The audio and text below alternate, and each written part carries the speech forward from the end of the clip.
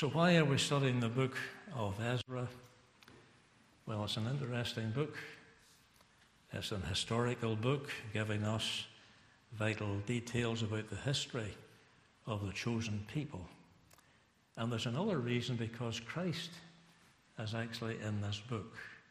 And that ought to thrill our hearts, and that ought to be a real blessing to us, because we can find the Saviour in this short book of 10 chapters. And tonight we have one of those foreshadowings of the Saviour. I just want to mention a few things that the Lord has brought to my attention. Now, during the 70 years of captivity in Babylon, the cup of Babylon's iniquity was being filled, so that the time of Israel's deliverance synchronized with the time of Babylon's destruction. The timing was just right, for it was God's time to act. So during that whole period of time, when the people were suffering bondage, the Lord was filling up the cup of Babylon's iniquity. And in 539, Cyrus, the king of Persia, defeated the Babylonians and became king of Babylon.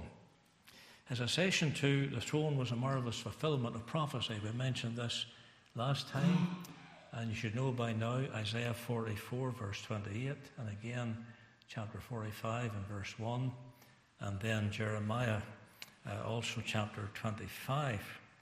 Then, in addition to the prophecy, we have the image revealed unto Nebuchadnezzar in Daniel chapter 4.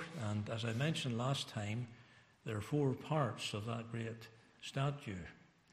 The head, it was of gold, and the Lord was showing to Nebuchadnezzar and to Daniel something about this great world power, the great empire of Babylon. That's the head. Then following on from that, you have the chest and the arms of silver. So you have duality here. That speaks of the Medes and Persians, who succeeded the Babylonian Empire, led by this man before us, Cyrus. And then you continue on down that great image to the belly and the thighs of bronze. That speaks to us of Alexander the Great and the Grecians. And then you move down to the iron legs, and then the feet, part iron and part clay. That speaks of Rome. And the stone is Christ, the everlasting kingdom. And so we have all these things here, but the point I'm emphasizing is this, that Cyrus and the Persians wear the chest and the arms, the silver, in the great image of Nebuchadnezzar. And then also the 4 beasts that are brought to attention in Daniel chapter 7. This was a vision revealed, or a dream revealed unto Daniel. The first beast was the lion, that's Babylon again. The bear, that represents the Medes and the Persians. And then there was the leopard, speaking of Alexander the Great. And then the great and terrible beast that speaks of Rome that destroyed everything. And so the Lord gave the word, and then gave the vision of the image, and then the vision or the dream to Daniel of the 4 beasts.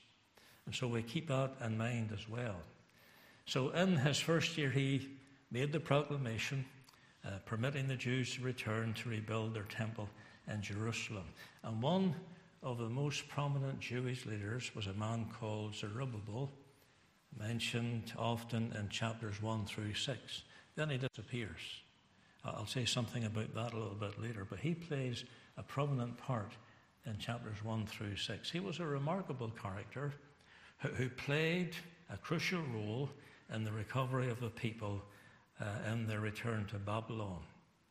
That's something that we need to give thought to tonight. One of the most prominent Jewish leaders. And in his story, we have a wonderful presentation of Christ, who leads his people out of the Babylon of this world, and he will take them then to the New Jerusalem above. So this man Zerubbabel features prominently and points us to the Lord Jesus Christ. He's a foreshadowing of Christ. So when we think about the work he did, we think about our Savior. Now, we have a familiar trait, a distinguishing feature about this man, especially in his character. He's not mentioned until chapter 2, and he's mentioned there for the first time in chapter 2, verse 2. And we know that he migrated to the land of Judah after Cyrus allowed the exiles to return to build the temple. But did you know he's also known as Sheshbazzar in chapter 1, verses 8 and 11. I'm sure you were wondering who this man was, because we learn here in this particular chapter that he was the prince of Judah. But I'm of the opinion that Zerubbabel in actual fact was Sheshbazzar. Now, Zerubbabel is said to have laid the foundation of the temple in Ezra chapter 3 and verse 8. There we have a look at the verse. And we read there about Zerubbabel, the son of Shealtiel, and Joshua. And we read that they set forward the work of the house of the Lord. So here's the man who laid the foundation. Chapter 5 and verse 2 confirms this as well. Then rose up Zerubbabel. We're talking about working for the night is coming, so on. Here's a man involved, and he's working for the Lord. And in these two places we're told that he was the one who laid the foundation. Zechariah chapter 4, verse 9 also makes that clear. But in the letter to Darius, remember the time the foundation was laid? Then for 15 or 16 years there was no work done because of opposition. And then after that period of time there was the reviving through the preaching of Haggai and Zechariah. Remember the letter that was sent to get the work started again after that long period of time? It was sent to Darius to get permission to resume the work again, the work that had been stopped. And Sheshbazzar is said to have done this. Ezra chapter 5 and verse 16. And in verse 14 of the same chapter we're told that he was named the governor. But in Haggai chapter 1 verse 14 identifies the governor as Zerubbabel, further proof that they are one and the same person. Zerubbabel and Sheshbazzar are synonymous. This was the Jewish name, Zerubbabel, and then the Babylonian name was Sheshbazzar. Now that was the normal thing, the normal policy for the Babylonians to do, to take away the Hebrew name so that the people would lose their identity and give them a Babylonian name. For example, you think of Daniel and his three friends. Even when you think of Esther, who was around at this same period of time roughly, her name was changed. She was called Hadassah, that was her Jewish name, but then she was given the name Esther. So you can see the policy of the Babylonians was to remove the Jewish name, their Jewishness, and then to give them these Babylonian names.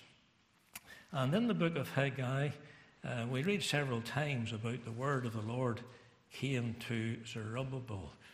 And we also read about his response to the word when it came. Now, we keep this man before us as an image or a picture or a figure pointing us to Christ. And when the word of God came to this man Zerubbabel through Haggai or Zechariah, the word of God tells us that he obeyed the voice. He cherished the word, he loved the word, he did the will of God that was revealed to him in the word of God. And that reminds me of the Lord Jesus Christ, who said in John chapter 4:34, "My meat is to do the will of him that sent me." So this man Zerubbabel, Sheshbazzar, same person, a Jewish name and a Babylonian name. This man cherished the word, he loved the word, he did the will of God. Now, I read a little quote today before coming out this evening about the will of God. And it says, when God bolts the door, don't try to get in via the window. The will of God will never lead you where the grace of God cannot keep you. And this man knew that he had a work to do for God. He's a foreshadowing of Christ. He was doing the will of God. He was living his life in accordance to the Holy Scriptures. Is that not a challenge to us as the people of God as well to live our lives in accord with His Holy Scriptures, doing the will of God. Because if I'm not in the will of God, I can never be useful in God's service. The same applies to you. Doesn't matter who you are.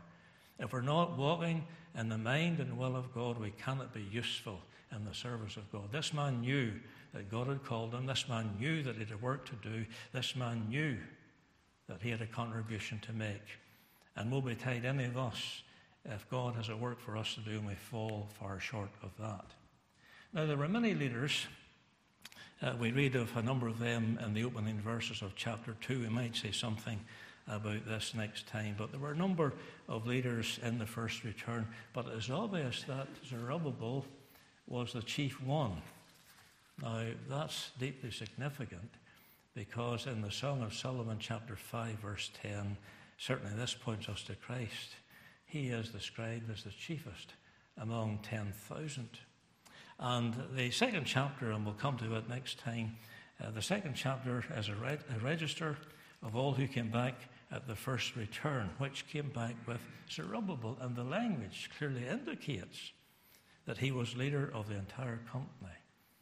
He was in the royal line and listed in the genealogy of the Lord Jesus Christ. There are only 3 references to this man in the New Testament, Matthew 1, 12 and 13, and then Luke's Gospel, chapter 3, 27.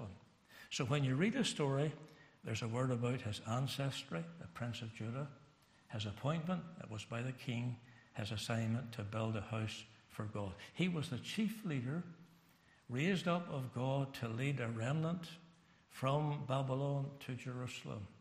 And Haggai identifies him as the head of the tribe of Judah after the time of the exile. So here's a man, God has set him apart. God has given him a mission to build the temple. In this we see Christ. He's a man who lives his life by the word of God. He's in the center of God's will. He has something to do for God, and he will not hold back until it is complete, until it's finished. Then we also think of him being a type of Christ in his titles. He's referred to in chapter 1, verse 8, as the Prince of Judah, the son of Shealtiel, tribe of Judah, and family of David. He was the grandson of King Jehoiakim of Judah, 1 Chronicles 3, verse 17, and therefore clearly a descendant of King David. And the Lord Jesus Christ, according to the flesh, came from the line of King David, the tribe of Judah. That speaks of his royalty, his princely and kingly feature of his work. Even in captivity, God's people had a prince. And while we live in this old sin-cursed world, we have a prince to whom allegiance is to be given to. We need to honor him. King Jesus, Prince Jesus, the Lord our righteousness. Then he's also called Sheshbazzar. We've mentioned this in verse 8 and verse 11. And that word means joy and tribulation. It was a reminder that they were to have joy and tribulation, for it would end. There was to be an end for this time of captivity. But concerning Christ, it reminds us of the joy he had when he endured tribulation in order to deliver his people from bondage. Hebrews 12, verse 2, who for the joy that was set before him endured the cross. What was the joy? What was the joy before Christ? It was the glory following his sufferings. And he was suffering for his people. And the glory was the joy of bringing salvation to his chosen people.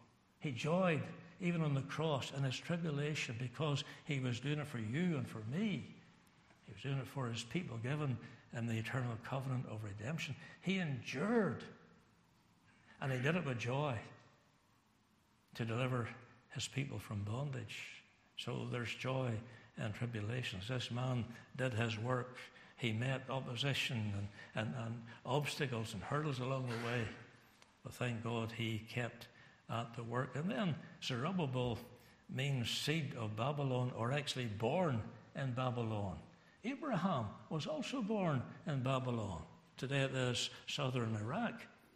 Just as Abraham was sent to found a nation, so Zerubbabel was sent to fortify or to build up a nation by getting them right, by getting the temple first before the walls were built. Get the inside right first before you get up the walls of separation. Get things right on the inside. There's a message for us. The heart needs to be right. The heart needs to be right with God. And if it's not right with God, everything else in the life will not be right. And that's a challenge to preacher, to us all. Zerubbabel, the name also means a stranger in Babylon. And Zerubbabel did not see himself being at home in Babylon. His true home was Jerusalem. And we are not really at home in this world. Our home is the New Jerusalem above. Christ himself was a stranger. And in the world, he longed for the Father's house. And you can read John chapter 17, that great high priestly prayer. He loved his Father. He loved where his Father was. His people are strangers here too. That's what we read in the book of Hebrews. It certainly sets forth the perspective of the world that every Christian should have. Hebrews 11, verse 13. So when you think of these individuals, Zerubbabel, he was a civil leader, descendant of David, represents the kingly power of Christ. You have Joshua, the high priest, represented the priestly power of Christ. Then you have Haggai and Zechariah. It's very possible that they came out of Babylon at the same time as Zerubbabel. They were colleagues. They were engaged together in the work of God. But Haggai and Zechariah, they were the ones who got the people stirred up in 520. The foundation was laid. Then for 15, 16 years, no work was done. And then these two men, over a few months, began to bring the message of the word. They preached the word. Haggai did it. Zechariah did it. And what happened? The people revived. And within 3 or 4 or 5 years, everything was complete. 5:15, 5:16. They were stirred up by the word of God. And God stirring people here in the book of Ezra. The Lord stirred up the spirit of Cyrus. And the word that is used there in verse 5, God had raised. It's the same word, same words in the original. God moved him. God aroused him. Oh, I think many a time that we need a stirring of God. Stirring of God in our services, in the pulpit, in the pew. We need to have our hearts stirred. And that's what we need in these times, a time of stirring. And when God began to stir, when God began to move, things began to happen. That's it. That's the secret. There's no other way. That's the secret.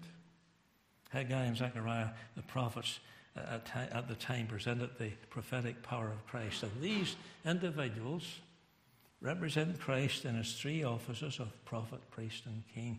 And as prophet, priest, and king, that's the way Christ is building his church today.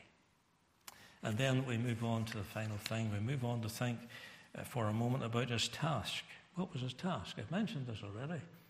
His task was building the temple, which was a picture of building the church. I'm saying here's a man who points us to Christ. Here's a man who represents Christ. He's a figure of Christ. And the very work that he was given to do, his work was to build the temple. And the Lord Jesus Christ said, I will build my church. Matthew 16, verse 18. Now Cyrus, he spoke of being charged with the work of building the temple, giving to us a glimpse of Christ, who was also commissioned to build the church.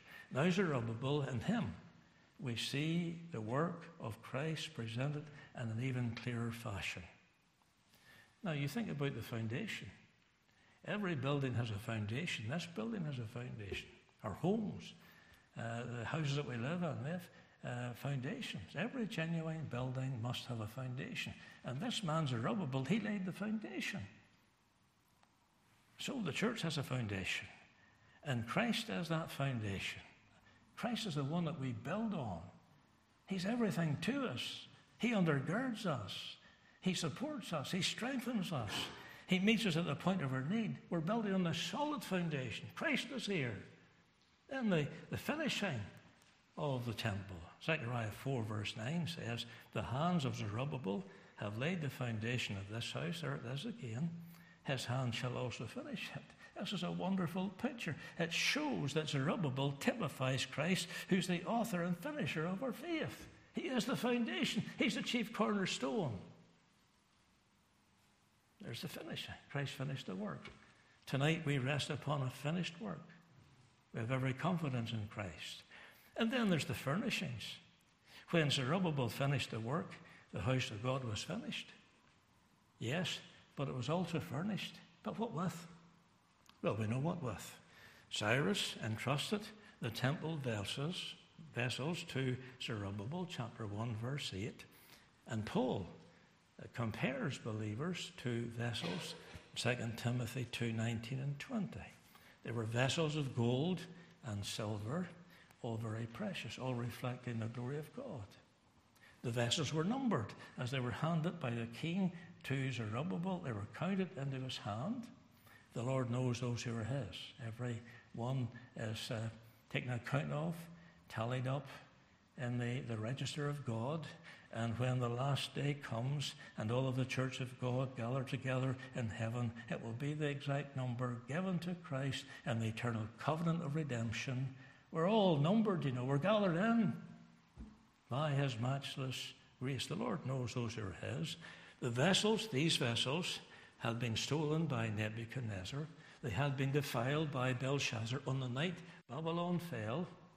He was having this great idolatrous feast, and the vessels were taken that night from the treasure house, but they were restored by Zerubbabel.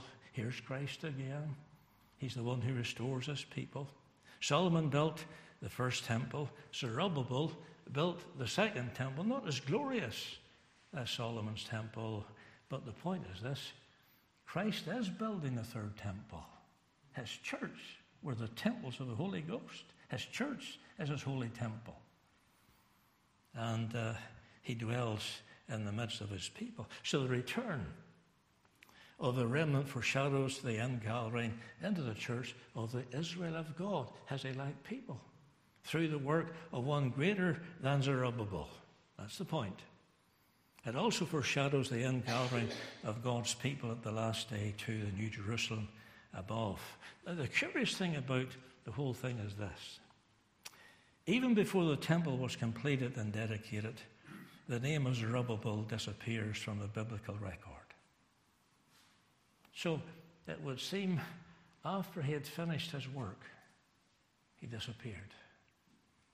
And the Lord Jesus, after he finished his work, he tarried certainly with his disciples for 40 days, and then he disappeared. We know where he went to, of course. And we know he's coming back again. Hallelujah. He's coming again, the King of Glory, our great Zerubbabel.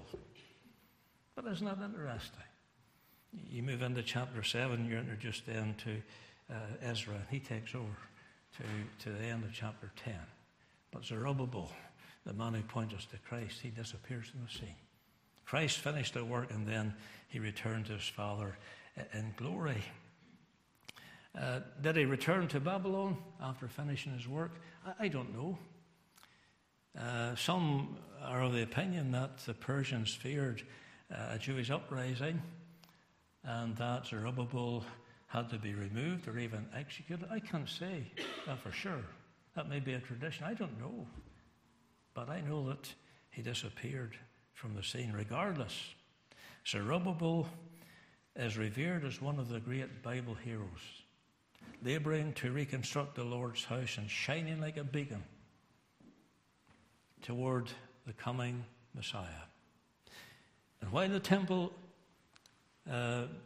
he built paled away in insignificance to size and grandeur of the temple erected by Solomon, it far outlasted Solomon's temple, because the temple built by Zerubbabel was still standing 500 years later when the promised Messiah, Christ, graced its courts.